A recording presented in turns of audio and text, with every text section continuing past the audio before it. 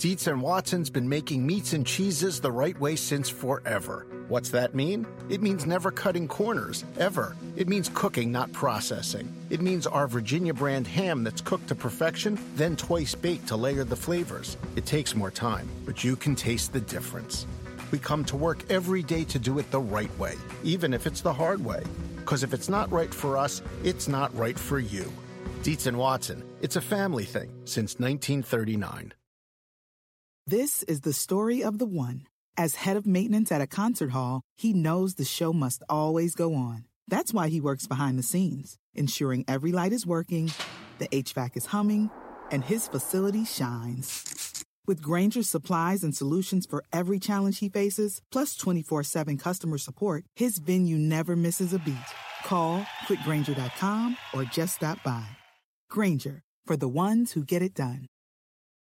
This episode is brought to you by Progressive. Most of you aren't just listening right now, you're multitasking. But what if you could also be saving money by switching to Progressive? Drivers who save by switching save nearly $750 on average, and auto customers qualify for an average of 7 discounts. So multitask right now. Get your quote now at Progressive.com. Progressive Casualty Insurance Company and affiliates, national average 12-month savings of $744 by new customers surveyed who saved with Progressive between June 2022 and May 2023. Potential savings will vary. Discounts not available in all states and situations. What happened to you today? What's your excuse? Smoked too much weed last night? Need a little bit of makeup to be less ugly. You don't. You look good. He loves you all the time. You're the man. Now, Kirk Cousins, on the other hand, Different story. I love him not. Your wife has a husband who farts. Well, not that bad. So we got CeeDee Lamb. Ooh, boo. I don't like Boomer Sooner. I'm the guy Roy Williams is jumping over to get the sack. Superman. We got Adrian Peterson. He's from Oklahoma. OU. Boo. It's all good, we Yeah, you own us. And we got Mike Evans. How do you eat your mixed nuts? That's a very funny question. Micah Parsons. I mean, you obviously like it because there's one piece left. Thanks, jerk. And it's The pizza guys, Micah. The pizza. You need the pizza? I want a damn Old Spice hoodie. man. I want one.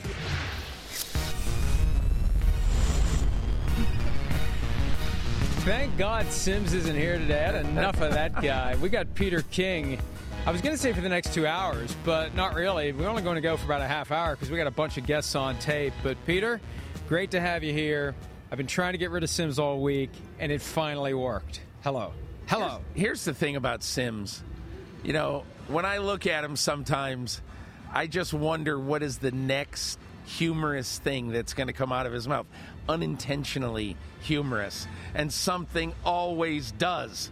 The one thing I love about the guy, and I don't want to say this out loud publicly because I don't want him to hear about it, but he is so naturally self-deprecating, unlike 99.9% of quarterbacks would ever be. That was what blew me away about him when I first got to working with him, because I'm thinking, oh, great. You know, there's an attitude, there's an edge. No, he just says what he says, and if something comes out the way it shouldn't, he just laughs, makes fun of himself, and keeps going. And Who did they always say, like, when I was growing up, you would watch, like, announcers on television do in all sports, and it very rarely were the mega stars who were really good. Like Joe Montana wasn't that good, and so that's an overstatement. A lot of mega stars, understatement. A lot of mega stars are not that good. But you look like Sims's podcast is awesome.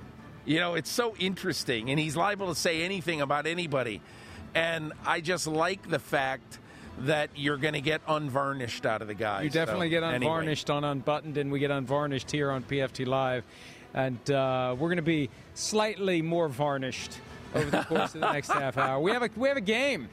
The pomp and circumstance ends today, and then we regroup tomorrow and Sunday. We've got the 75-hour pregame show, and then the game will begin.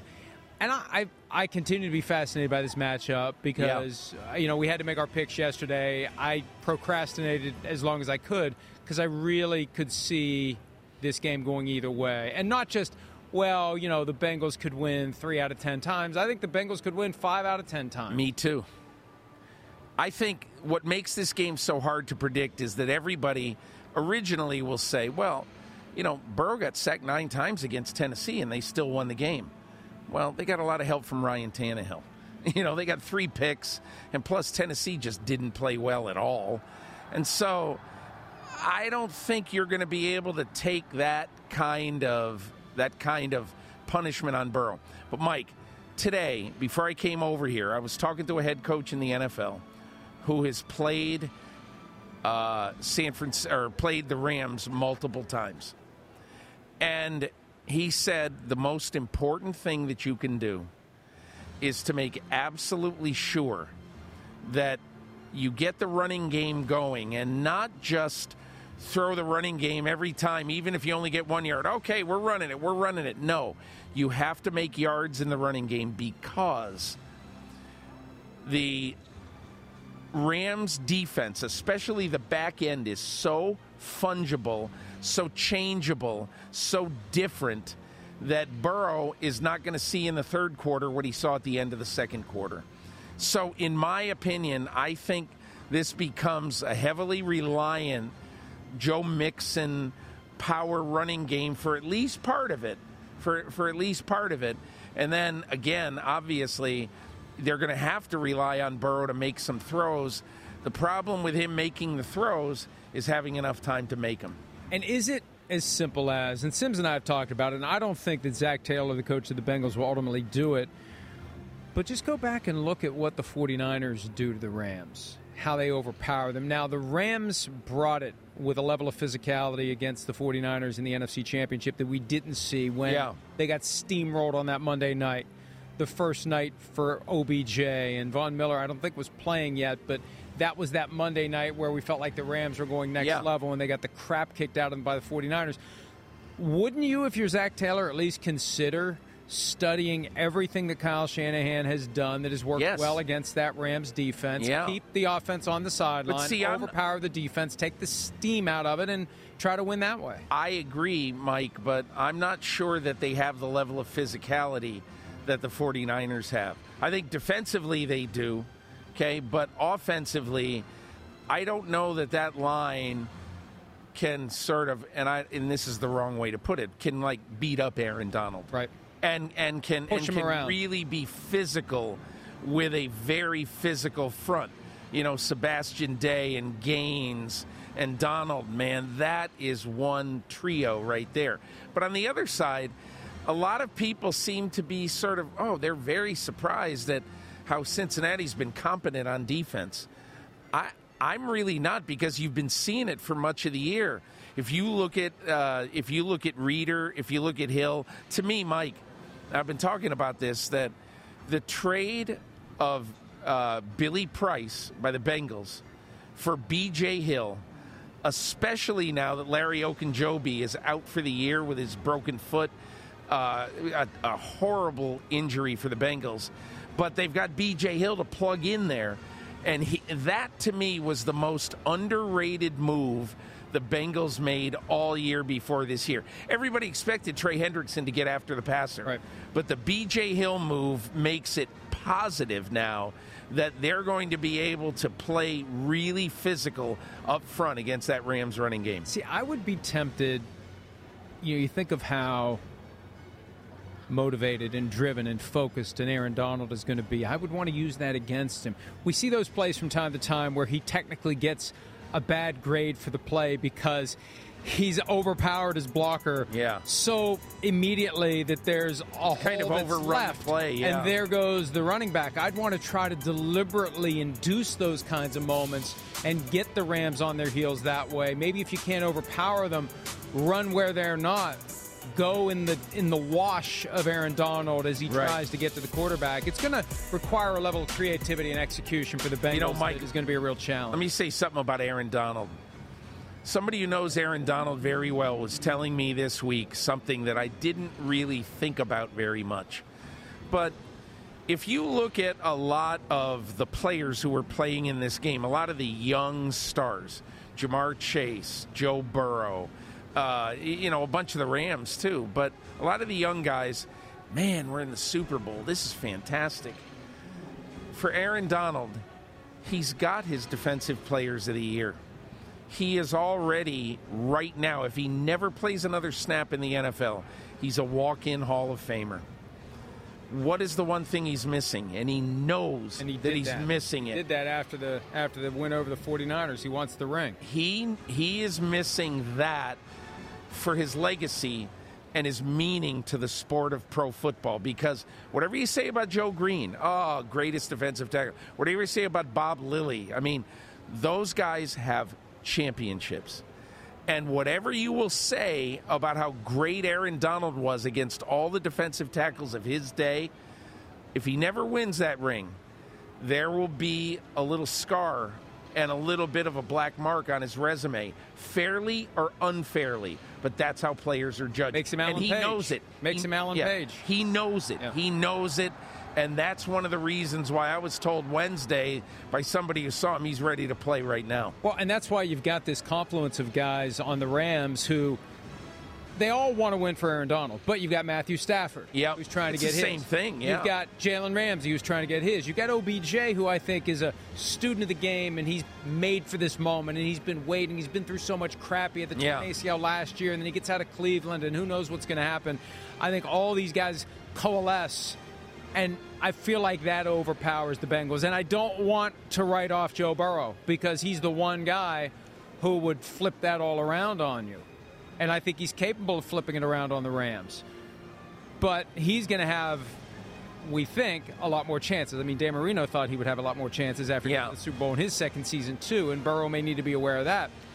But that's what makes this one, and we say it every year, somebody's got to lose, and it sucks. But there's no guarantee you're ever coming back. And Aaron Donald's got to look at it and say, hey, I was here 3 years ago, and look at everything we've had to do to get to the point where we're back in it. And this may be it. This may be his last chance. It may, 3 years never from now, know. 3 years from now, he may be done. 3 years from now, the decline may be on. 3 years from now, the cap may blow up on them, and they've given up all their first-round picks, and it's just not going to sustain.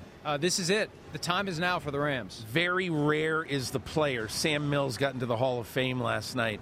And very rare is the player who at age 38 can lead his team in tackles by 47 tackles and lead his team to the playoffs.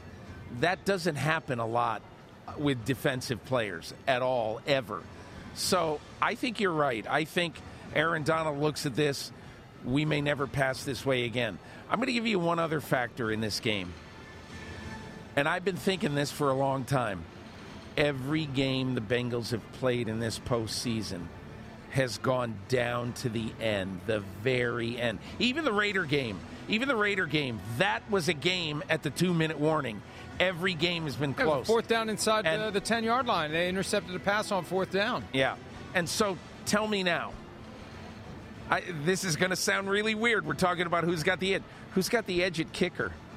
Evan McPherson would have the edge over Justin Tucker right now.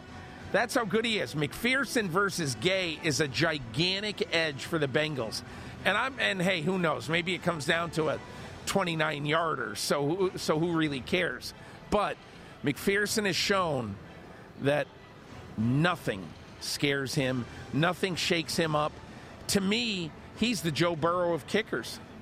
I just think that when you're talking about single elimination, when you're talking about championship on the line, the longer that Joe Burrow hangs around, the greater the chance he's going to make that throw, make that play, make that run with Chris Jones breathing down his neck, and he runs away from him and gets a first down. I remember when that happened in the AFC Championship. That was when I first said, oh, crap, the Bengals are going to win this game. The Bengals are going to win it. When that play happened, that's the kind of thing that makes everyone think this is real.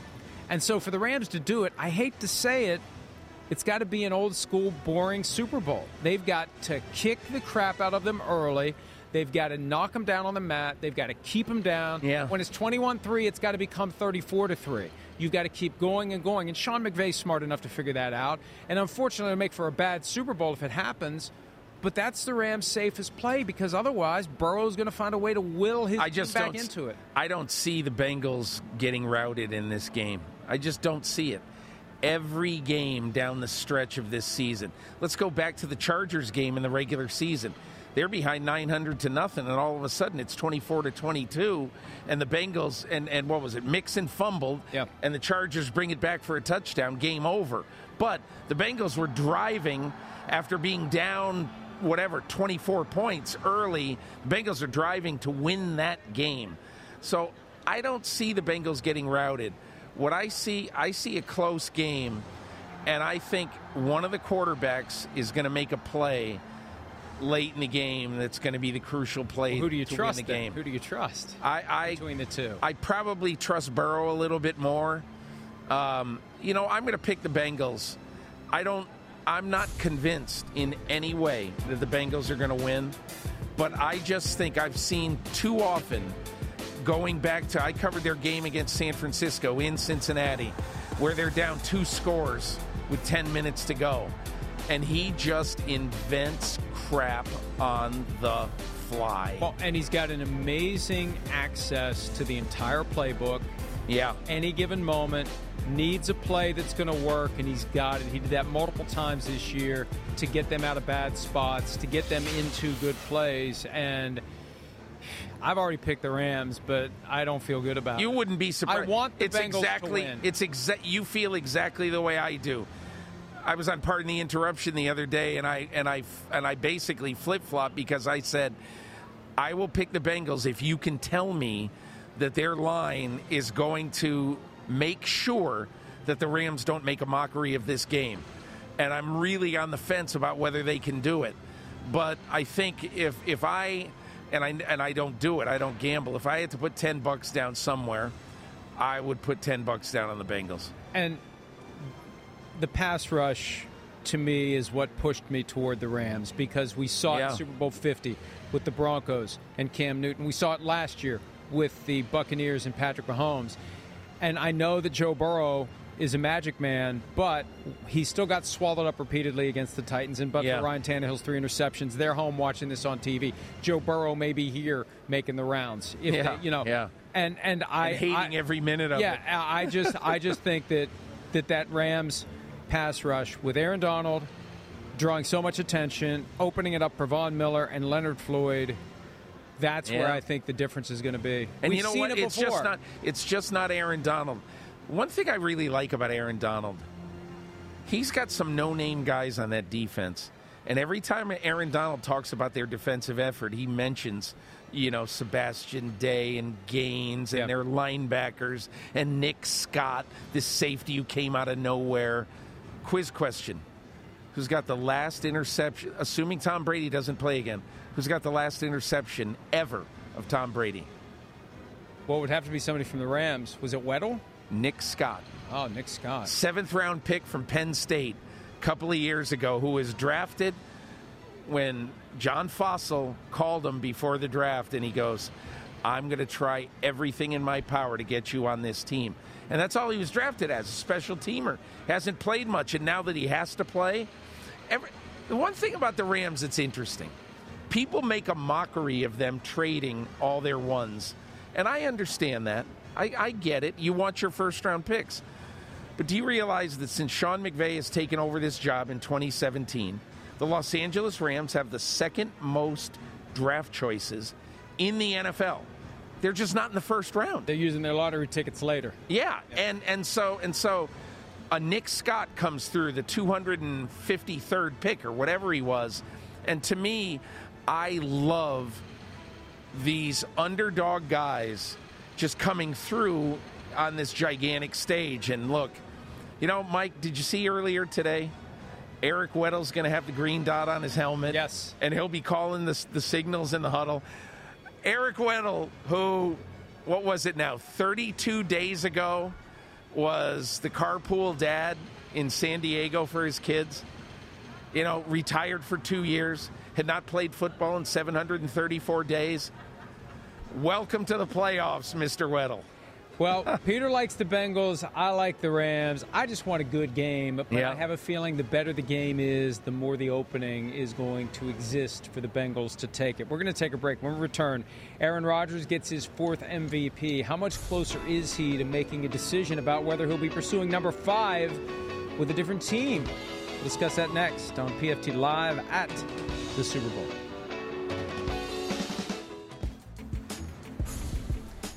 There are the big winners from last night, the NFL honors.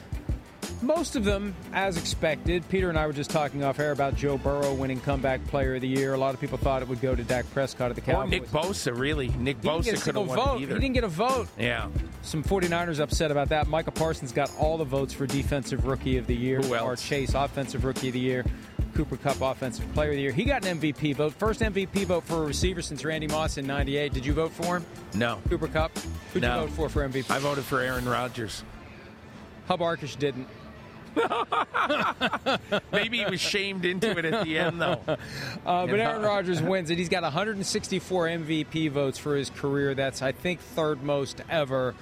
And that's a great stat. Man, that was Shereen Williams wrote that earlier today on PFT. Wow, who's got the most? I don't know. I didn't read the article.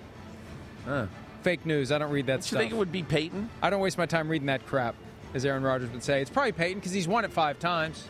Right? He won it 5 times. It would be Peyton, I would guess. That was 4. Or is it 5? Peyton's got 5. Rodgers has 4. Brady has 3. Brady could still come back and get a 4th. Rodgers could get a 5th. This is the key. Rodgers, future. Clock is ticking. Let's hear him last night after he got the 4th MVP trophy on his timetable for making a decision about 2022. Like I said in the last press conference, I'll make a decision in due time and not a ton of time, before give the team plenty of time to, do what they got to do. And, I think that time is coming. What day is today here? It's like the 10th or something. Yeah.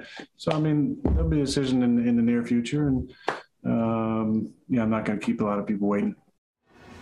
You can just segue right into old school Westerns, right? He's got the look.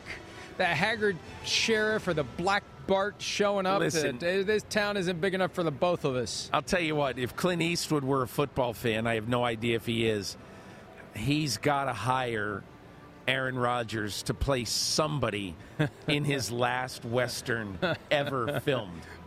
Ever. He embraces that. He's had that look all year long.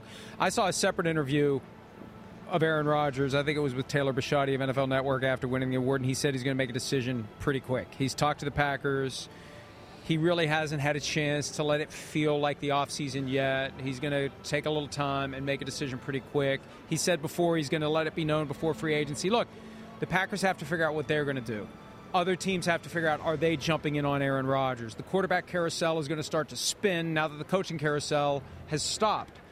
So I think you can make the argument as to why he should stay. I think he's going to want out. I think the time's come, and I think they should let him go wherever he wants to go. Wherever they can work out a fair deal for everyone, they should let him go there. 2 things. I remember it was around August 10th that I sat down with Rodgers in Green Bay after one of his first practices back. And he said a couple of things in that interview. I will be where my feet are all season.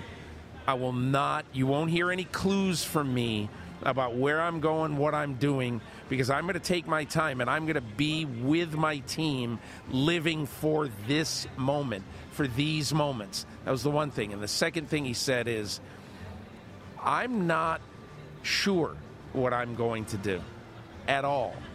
And I'm not going to give people a chance to try to everybody speculate. You can speculate whatever you want. If you watch that thing last night, everything he said, I dare you to make a confident prediction what he's going to do. He can't. So I applaud Aaron Rodgers for this. This year, 2021, was about his team and this season. And we can argue about the one game he missed and being at fault for that. Still got the 1 seed. Yeah. But this was about this year being where his feet are, being a dedicated guy to the Packers, and he deserves a lot of credit for never, ever getting the train off the tracks. Everything was team, Packers, we're going to go as far as we can. Now, we can discuss his last 2 playoff games, which have been a little eyebrow-raising, both in Lambeau, both where they were heavily favored, and both that they lost. However, I don't think you can question his dedication to making this season all about him and not thinking about whether he's going to be in Invesco Field on Labor Day weekend or whenever next year. Now, Mike, one other thing I would say. I had a conversation with Nathaniel Hackett, the head coach of the Broncos. And I said, pretty fair, you have been linked as the team for Aaron Rodgers. What do you think of that? How much do you talk to him? Blah, blah, blah. And he said 2 sentences. I'm the coach of the Denver Broncos. Aaron's the quarterback of the Green Bay Packers. As bizarre as this sounds, when he said that, I said, he thinks he's got a good chance to get Aaron Rodgers. He doesn't want to leave any little breadcrumbs on the trail for anybody to ever come back and say, ho, tampering, tampering.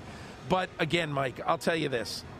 I was texting with Rob Demovsky, who I've become buddies with, the Packers guy, the Bob Demovsky, and I said, after watching last night, I said, I have absolutely no idea. And I don't think he does either, because Rodgers has done that on purpose. Some things that I know, or at least I think I know, despite the things he said that were glowing as it relates to his relationship with GM Brian Gutekunst, it's still not where it needs to be. It may be better than it was, but it's still far below where it needs to be. I think he's going to want to go. The question is where, and teams that I'm watching are indeed the Broncos. The Steelers, although I don't think it's in their DNA to they're not going to pay that much for him. Right. Although, Peter, one reason why I'm intrigued by it, their local viewership in Pittsburgh was down 10% this year. Their ticket sales are down. Maybe they need to swing for the fences. Maybe. To try to generate some excitement. And you know what the Steelers strike me as?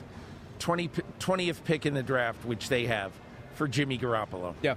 That makes more sense to me. But anyway, go ahead. But I look at the Steelers, the Broncos, maybe the Raiders, although I think the Raiders are closer to the rebuild than the reload.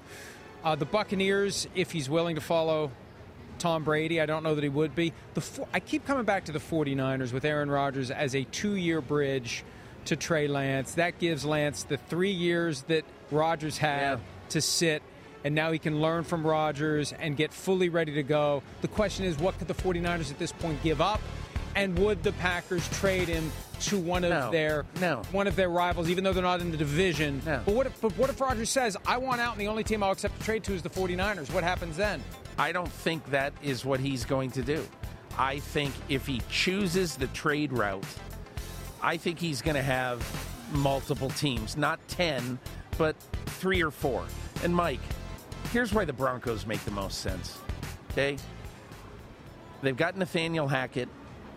They've got a talented defensive team that Vic Fangio had playing very well.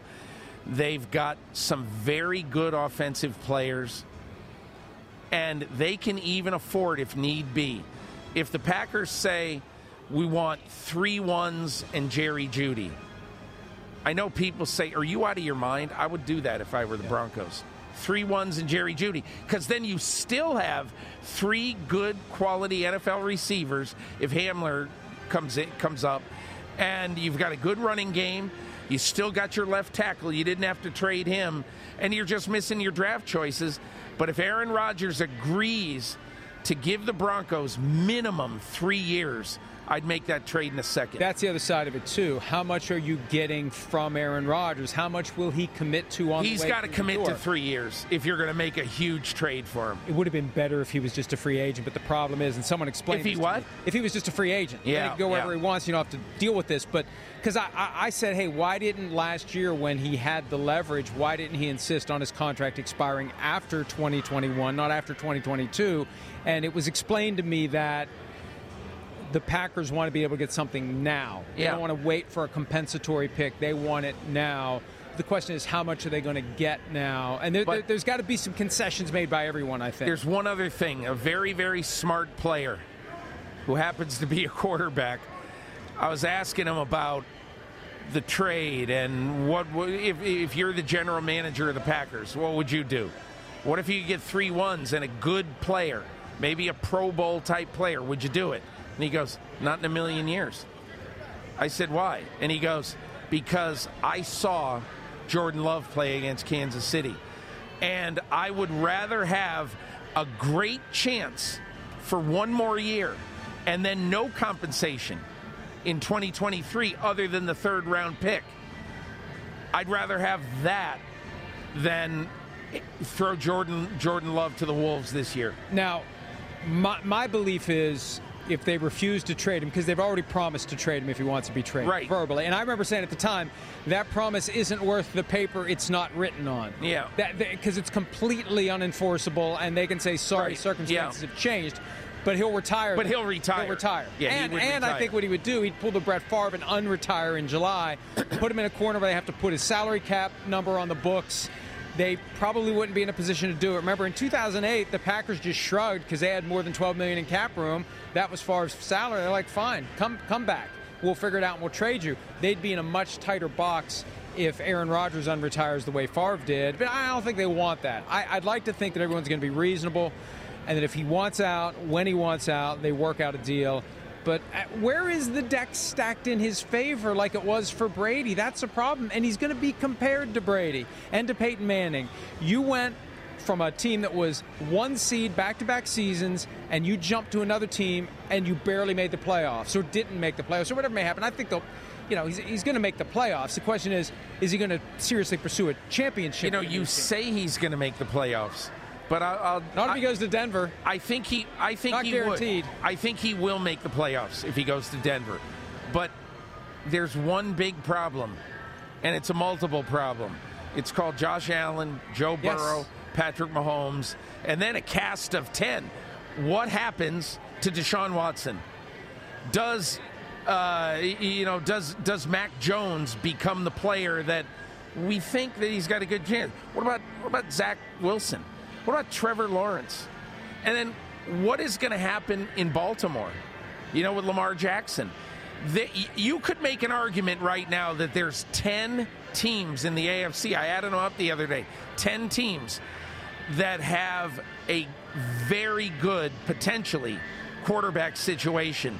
The kind that there's probably only like 3 in the NFC.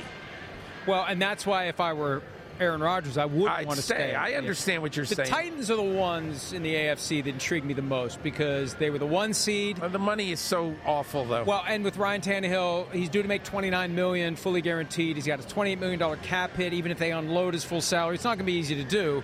But if you got a chance to get Aaron Rodgers, would be interesting? What would be really interesting? You'd have to really finagle the cap. How about a trade for Aaron Rodgers to Tennessee for Ryan Tannehill and 2 1s? Well, that solves a problem for the Packers. Right. Because then they have a quarterback competition in camp, and it'd be great for them. But I still think the Broncos have the huge edge over anybody.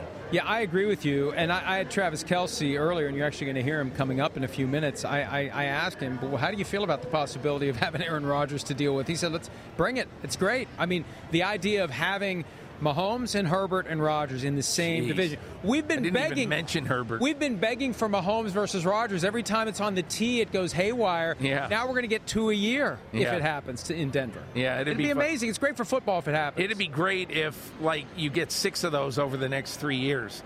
And I've said for a long time that when this class of quarterbacks exits the NFL, and really Brady is about the last one.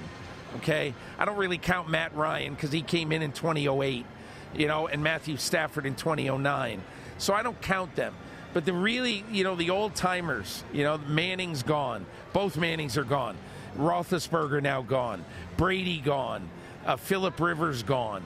Everybody from the first 5 years of this century, with the exception of Aaron Rodgers. And so I kind of look at that and I say, as crazy as it sounds, the next golden era for quarterbacks, we might have to call that the platinum era for quarterbacks. It's so good. Well, and it is amazing that we've had this intersection of the great older quarterbacks with the great young quarterbacks, but we keep getting more and more quarterbacks who can play at a really high level. It's going to be the story of the early part of the offseason when he makes a decision where he's going to go. And it was January 30 last year that Matthew Stafford was unofficially traded to the Rams. So these moves can start happening, and I do think that Rodgers is going to be the first domino, that none of these other moves are going to happen until everybody knows it where sounds to go. Close. It sounds like he's on the verge of making a decision. Make a decision pretty quick, but then you have to implement it. That's the thing, too. That's where the drama becomes over the top. Because what if he says, I want to go to the 49ers, and they say no? What happens? I've looked around. I've looked at my options. I listened to Peter King. He said these AFC teams are pretty good, and I agree with him. What am I? I want to go to the 49ers. I want to go play for the team that I wanted to draft me in 2005. I want to finish my career where I wanted it to begin. I grew up rooting for that team. That's what I want to do. And what would that? If they say no, then we have a gift that keeps on giving all offseason long, because he would retire, and then I think he would unretire. You sound like you're talking about the Jelly of the Month Club with Clark Griswold. It's the gift that keeps on giving. Well, it very well could be. All right. We need to take a break because we have a ton of guests coming up over the course of the next hour and a half or so. We return with Clyde Edwards-Helaire and Travis Kelce, but we also have Sean Payton and Derrick Henry and Ron Rivera and plenty more. Emmitt Smith with a bottle of tequila that he opened and poured for me. You'll see that later on. For now, it's Clyde Edwards-Helaire and Travis Kelce when PFT Live at the Super Bowl continues right after this. Around any corner, within every battle, and with the dawn of each new day, the threat of the unexpected, the unpredictable, and the unrelenting lies in wait. But Marines will always be there. They are the constant in the chaos. No matter the battlefield, Marines adapt to win, defeating every shifting threat, protecting our nation's future. The few, the proud, the Marines.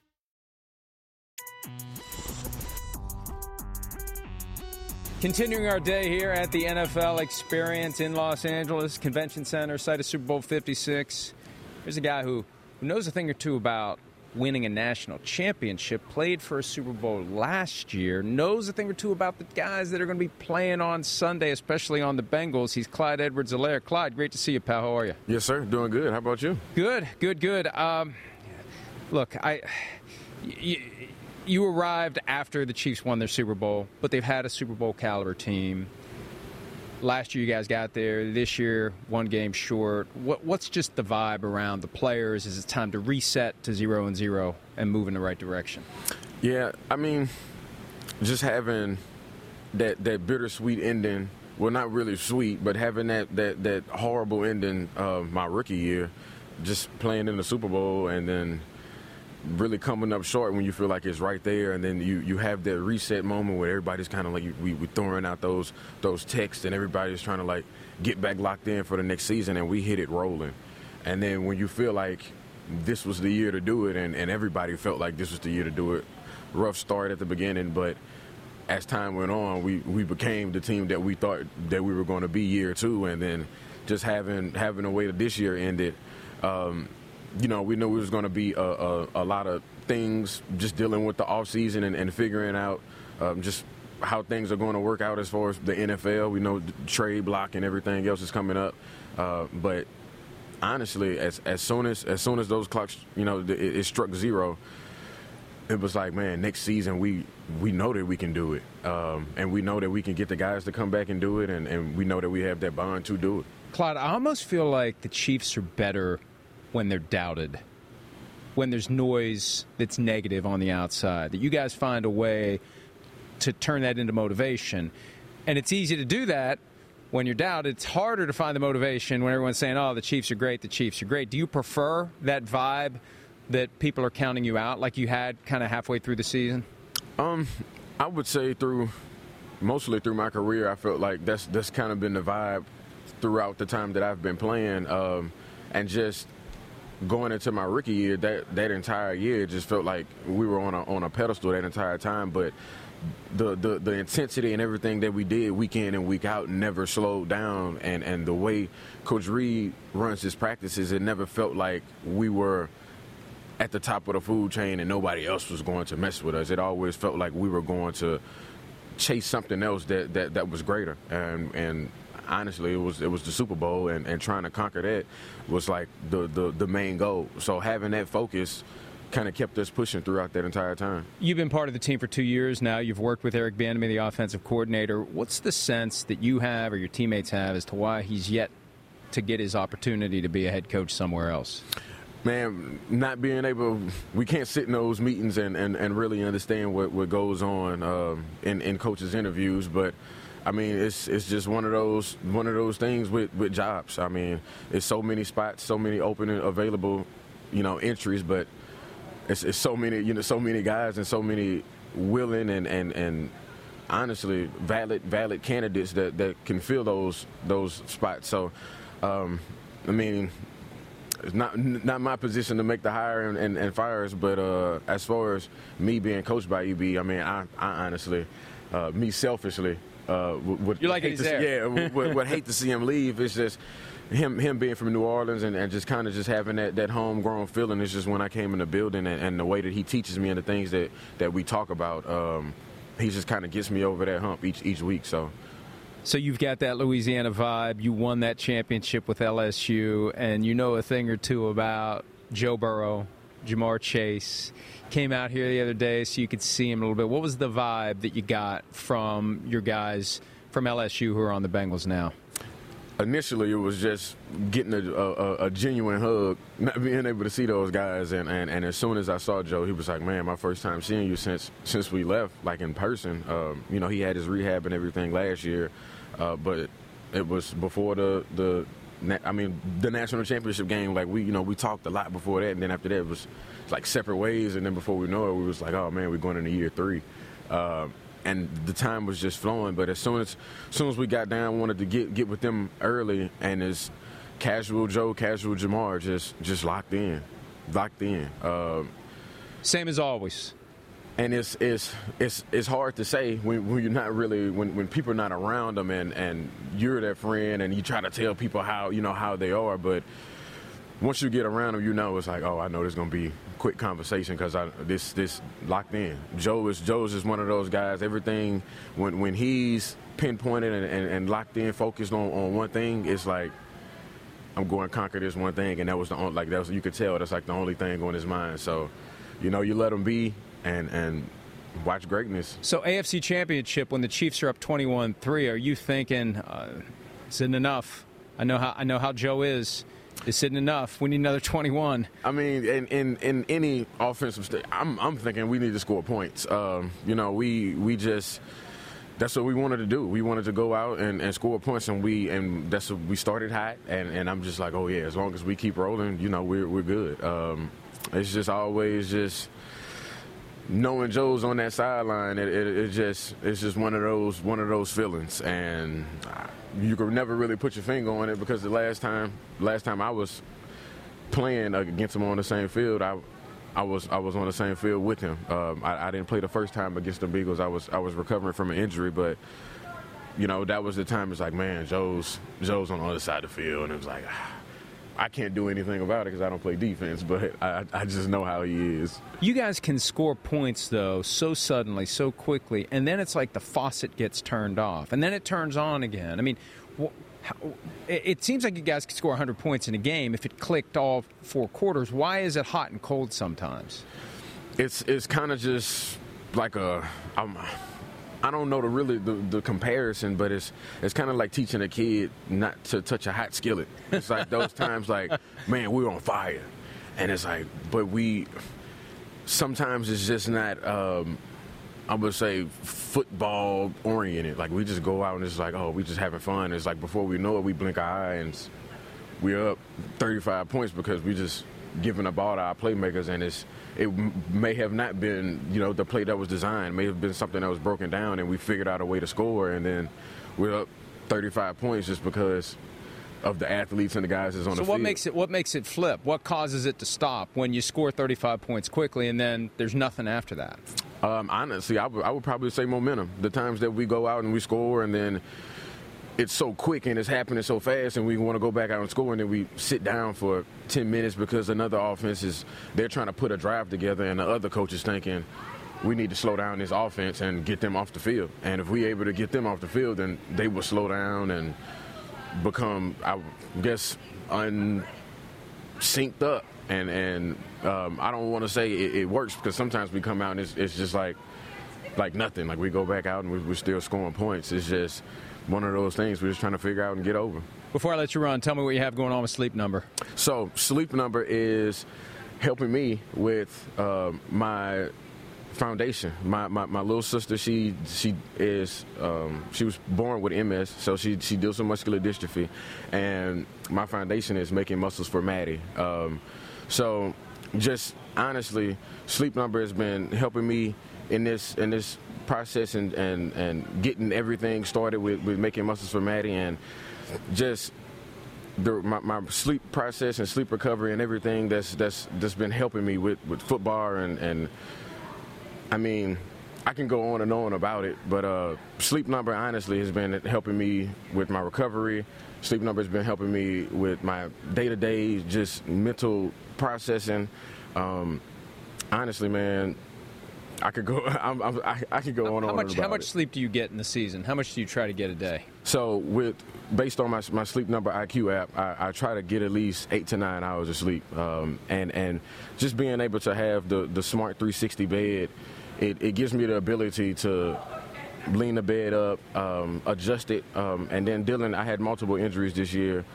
Sadly, I had the knee injury, and then I had the upper body injury. So being able to elevate the lower part of the bed and flush out my legs early on in the season when I had the MCL injury, and then later on in the season when I had the upper body injury, I was able to lean up the back end of the bed and flush up the top. So honestly, just taking full advantage of the technology there in the bed has been giving me back on the field and back out on the field with my brother. So I know you got OBJ on the Rams, LSU guy, but you got your teammates on the Bengals and Jamar and Joe. Where's your lean on Sunday? Who you rooting for? You want Joe to get it done? I'm really on that fine line. And people are going to say, oh man, he's kind of BSing, but growing up Baton Rouge, Louisiana, homegrown kid, I mean, OBJ is one of those guys that kind of made me want to go to LSU. And then you had Whitworth, who was bringing, a national championship that I remember bringing my mom to tears, because she's like, man, we won a national championship, and then you go to LSU and then you win a national championship with some guys who you never thought that you can get something done like that before. So it's like I'm literally on that line, but as far as a competitive game, that's really one I want. I know how Joe and those guys love the game. I know how Andrew and OBJ is all about the competitive nature of football. So as long as we get a competitive game, I know everybody'll be happy on the back end. Did you get some of the fake money that OBJ was passing out after the national championship? That's no comment. NIL, it's NIL now. It's okay. It's NIL. Man, we were like 3 years removed from that. Statute of limitations is run. But it wasn't real money. It wasn't real money. Prop money. Carrying around prop money just in case. All right. Hey, great seeing you, Clyde. All the best moving forward, and hope to see the Chiefs back in the Super Bowl next year. Yes, sir. Thank you so much. We'll go first to Donna Kelsey. I'm sorry, what? Yes, it's your mom. What's up, Mom? Glad you made it. Yeah, I know. I actually made it at a disappointing Tampa game. This was an elation to see you get a touchdown in a playoff game. I mean, oh my gosh, how good did that feel? How good did that feel after all these years? Oh, man. To finally throw a touchdown, like I used to tell my mom when I was like 5 years old, I was going to eventually throw a touchdown in the National Football League. I finally got it done. It only took me 9 years.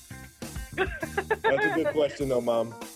Yeah, that's awesome. It was so fun, and that's what makes sports so great, because you can be depressed in the morning and elated in the evening. So there you go. Glad I could put a smile on your face. Love you, Mom. Yeah, you too. Love you too. She's the best, man. Mama Kelsey, after the divisional round, or no, wild card round. It was a wild card round. Went to see your brother Jason in Tampa play against the Buccaneers for the Eagles, and then came to Kansas City for the game that you guys played against. Who the hell was the 7th seed? They're forgettable. Who was the 7th seed this year? Who'd you beat in the wild card round? That was the Pittsburgh Steelers. It was the Steelers. Oh, I'd like to forget that one, because I actually I don't know if I was drinking some of that tequila Emmitt Smith brought earlier. I actually thought the Steelers were going to win that game. I apologize. Hey, man, it's any given Sunday, baby. Well, because you know what? Early on, I'm thinking I may be onto something here. Because, Steelers have that ugly way of keeping it close, get a defensive touchdown, but you guys snapped out. That's the thing. Once you guys snap out of it, you score 40 points. Listen, we had a lot of fun in that game. A couple ups and downs, but so much fun nonetheless. And of course, my mom getting to see both me and my brother play in the playoffs in one day, making a legendary run that everybody could follow. I just want to say thanks to all the fans that were, tweeting her, messaging her on social media and all the platforms. You made her day. You could hear it in her voice. It was just sheer joy. And I was reminded when we played the clip, we had some fun the day after that game because you could get away with wearing the coat that you had on. I couldn't. That coat, to me, the first moment I saw it, I said, it looks like a bowl of cereal come to life. I respect it. Where do you keep that? Is that a coat you can only wear once? There it is. Can you only wear it once? It's definitely one of those. I feel like it was so comfortable that I got to find another opportunity to throw it on, man. That was one of my favorite coats I've ever put together. It looks great. It looks great. Kid super. That thing turned me into a superhero as soon as I threw it on my back. Awesome. You wear it during a game. That would be even better. So I'm looking at your career. It's been incredible. 6 straight years with 1,000+ yards receiving. Tight ends aren't supposed to do that. And you've shown no sign whatsoever of slowing down. I'm very fortunate. This is a physical game. To just be out there on the field for as long as I've been able to put together so far it's a blessing, man. It's a blessing to be able to not only be out there, but to have the players that I've had around me to elevate my game, to make me better. And then on top of that, the coaches put me in positions to have success week in, week out. And I'm just extremely fortunate to be in a position that I am in Kansas City. And have had the run that I've had over the past couple of years. And 4 years now with Patrick Mahomes as your starting quarterback, it really does seem like you guys are at the point where you have the shared brain, where he knows where you're going to be, you know when he's going to throw it, because with him you never know when it's coming out. But you guys seem to have that connection, and we saw it in the Buffalo game when you guys got to get in field goal range. You guys basically said, "Hey, this is what we're going to do," and it worked. Yeah, I mean it's just it's a lot of hours, a lot of countless hours on the field. In the locker room talking about football, and it's not just me; it's everybody. I know it's me and Pat have a fun relationship that the world gets to see us playing golf in the off season and having fun. But I think that it's not talked about how much the chemistry is just so great in Kansas City, from the defensive side to the offensive side. Everybody in the building loves coming into work, and it's because of the guys and girls that are in that building, making it fun. You guys got the Super Bowl win 2 years ago in Miami. Great game, great comeback, exciting. Last year got to the Super Bowl. Obviously, it didn't work out. This year didn't get there. Well, and I don't want to. I'm not here to stick a knife. I'm just curious. What hurts more, losing the game before the Super Bowl or losing the Super Bowl? Losing the Super Bowl by far. I think getting there and then losing it the way we did, that's gonna sting for the rest of my life. It is what it is, and it's just it's an unfortunate situation that we had against Cincinnati. I think that it's something to learn from. Hats off to them, but I really do feel like we needed to play better. I'll be the first one to say I needed to play better in that second half to close the game out, because we were definitely in a position to win it. I remember talking to you in the 2020 season. There was a level of determination that you guys had. We're not losing anybody. I think that's what made the Super Bowl so stunning, because you guys had that vibe, you have the talent, and some days that's the thing about football. It's single elimination. It's not best of 7. Nope. You guys would probably win any best of 7 series that would be played, but when it's one game, the teams are close enough from a talent standpoint that all it takes is that one moment, that one bounce of the ball, that one bad call or good call, depending upon which team you are, and it can happen that way. It can. It's any given Sunday for a reason. There's no bad team in the NFL. I don't care what the record says. I don't care who's coaching them, the players that they got. It's still the National Football League, and the way that football is shaped, man, that ball can bounce any which way at any given moment, and big plays can happen. You just try and put yourself in the best position that you can week in, week out, to try and, keep making a run at the ultimate goal, which is the Super Bowl. Clyde Edwards-Helaire was here a little while ago, and we were trying to make sense of how – because I think if you guys put it together for 4 quarters, you'd score 100 points. Right? Because you can score 28-1, and we see it. And it was 21-3 before anybody even settled in the AFC Championship. What happens when everything's going so well? What happens almost like in the blink of an eye to cause you guys kind of like to fall off the bike and can't get back on? I mean, it's a mixture of things. It's not just one thing. I think that for me personally, I started to try and do things that were a little bit uncharacteristic in the second half, trying to make sure that we made that extra play that I did. I tried to elaborate a little bit too much on some things. And it just, it messes with the flow of the offense. It messes with the flow of the team. And it's definitely something to learn from. And it's another one of those heartbreaking losses that you just gotta figure out how to not put yourself in that position next time. There's a lot of talk about Aaron Rodgers possibly playing for the Broncos. What do you think about having to deal with him twice a year, Justin Herbert twice a year? You guys got a pretty good division already. Is your attitude, bring it on, let's have the competition? Man, are you kidding me? That'd be a blast. We get to play 2 of the best quarterbacks in the National Football League, 3 of the best quarterbacks in the National Football League week in, week out. In the division, I think that it's something that I definitely would enjoy, because that means we got to put up points. So we got our foot on the pedal, knowing that the quarterback on the other side of the ball is capable of putting up points just like we are. Travis is here today thanks to the folks at Courtyard by Marriott. Tell us what you have going on with them. Yeah, I mean, obviously I wish I was playing in the game, but I'm here on behalf of Courtyard by Marriott, the official hotel of the NFL, and to showcase their Super Bowl sleepover contest. They turned one of the suites in SoFi Stadium into a hotel room, a Courtyard hotel room, and a super fan will be able to wake up Super Bowl Sunday as the first one in the building, ready to rock and roll, and it's a once-in-a-lifetime experience you only get with Courtyard. Who you pulling for Sunday? Man, that's the big question. I'll tell you what, man, I'm getting tugged both ways. I absolutely love the Rams and the players that they got, the star-studded defense, the great weapons that they have on offense, and then on top of that, Cincinnati. Not only do they have the great players on offense and a defense that plays extremely well together, I got ties back at Cincinnati. Going to University of Cincinnati, being a Bearcat, I got a lot of friends that are pulling for the Bengals, and I'm right in between right now. I'm just hoping that it's a great game, man. Number one thing that's got to happen for you to not be here next year, but at practice or with the team 2 days before the Super Bowl next year? What's the number one thing that's got to happen? The number one thing, we just got to rebuild, man. We just got to rebuild. Every single year you got to rebuild the team, and that's the fun part of training camp in the offseason is you get to mold everybody and find that chemistry and find the juice that'll take you through a 17 to 20 game season. Well, with 15-87, Chiefs are always going to have a chance, right? It gives you an extra. Knowing that you've got look, Patrick, and I'll include you, but just having Patrick is always going to give you a chance. You get 1-5 back there slinging the rock, you got a chance. All right. Well, we hope we won't see you in person next year, although we'll settle for it if we get to talk to you again. There he is, Travis Kelce, and we'll be back with plenty more right after this.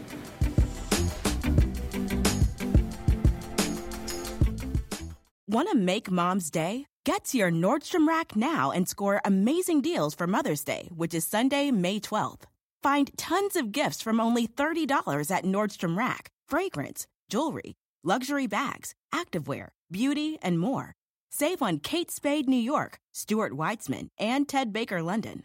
Great brands, great prices. So shop your Nordstrom Rack store today and treat Mom to the good stuff from just $30.